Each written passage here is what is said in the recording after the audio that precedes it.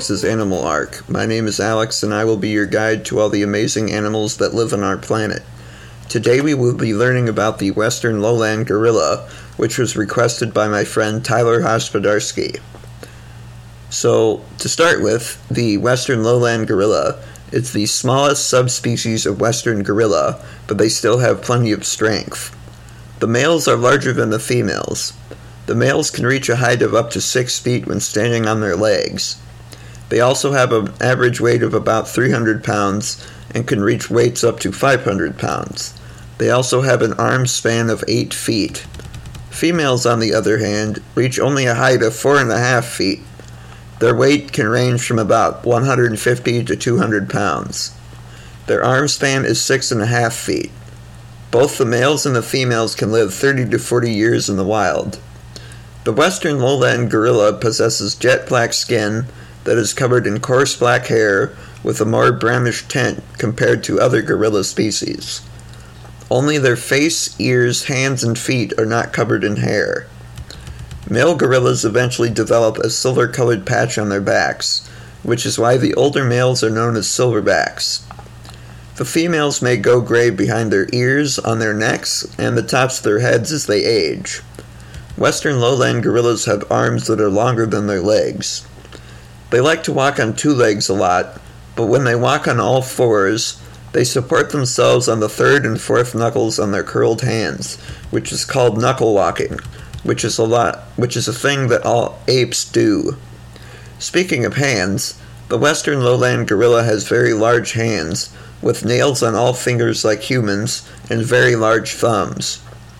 Compared to other species of gorilla, the western lowland gorilla has a more pronounced brow ridge and ears that look small in relation to the size of their head. They also have a differently shaped nose and lips compared to the other species.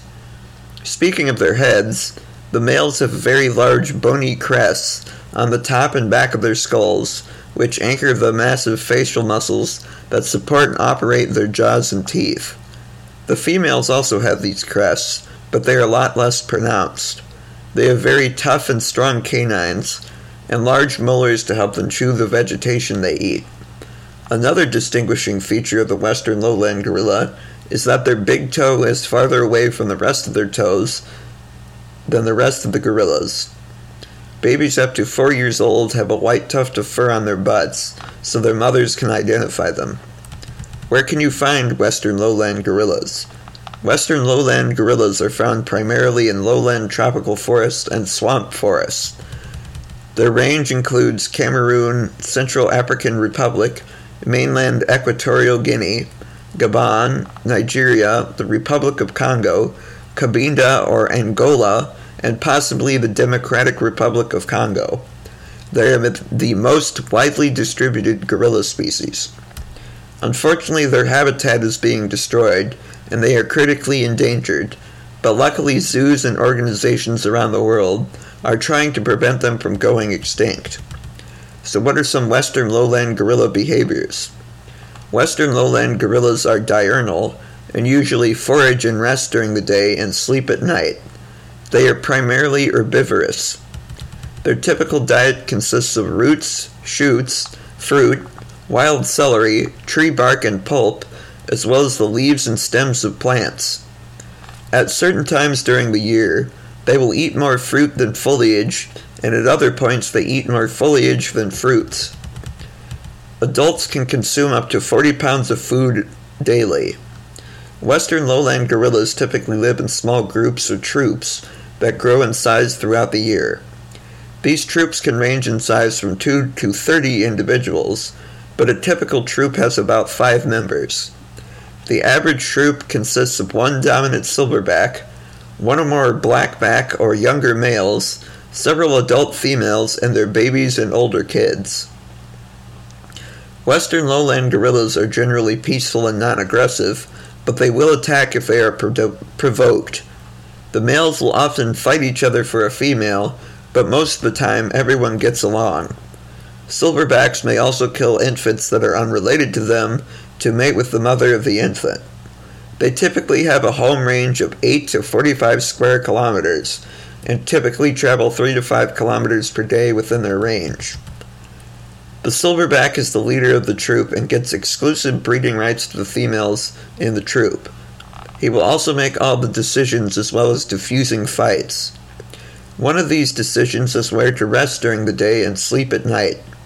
Gorillas above the age of 3 make nests to rest and sleep on, which usually consists of foliage or branches being gathered around an individual. The males usually nest on the ground, whereas the females will nest on the ground or in the trees, and the juveniles nest up in the trees and spend more time in the trees, which decreases as they get older. There is no set breeding season for western lowland gorillas, and babies are born throughout the year. Gestation typically lasts for 8 months.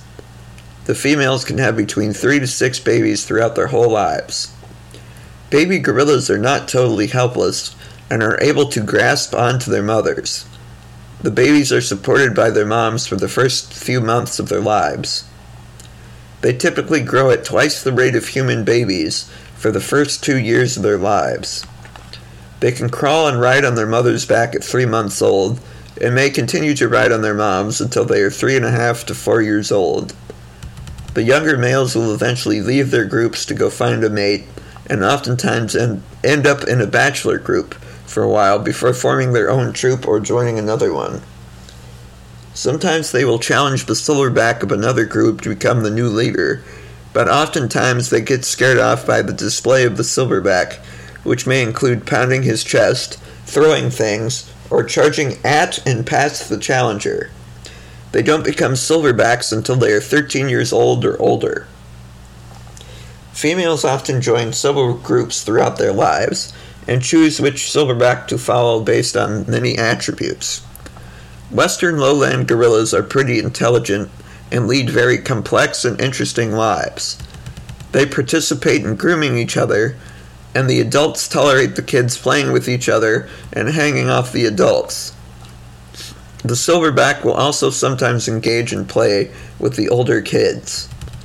They have been known to fashion tools out of sticks like chimpanzees. They communicate through auditory signals, visual signals, and odors. Even though they are pretty quiet animals, western lowland gorillas can scream, bark, and roar. Scientists have recorded up to 22 unique vocalizations that have various meanings. They can also learn simple sign language as demonstrated by Coco, a female gorilla that lived at the Gorilla Foundation's preserve in the Santa Cruz Mountains.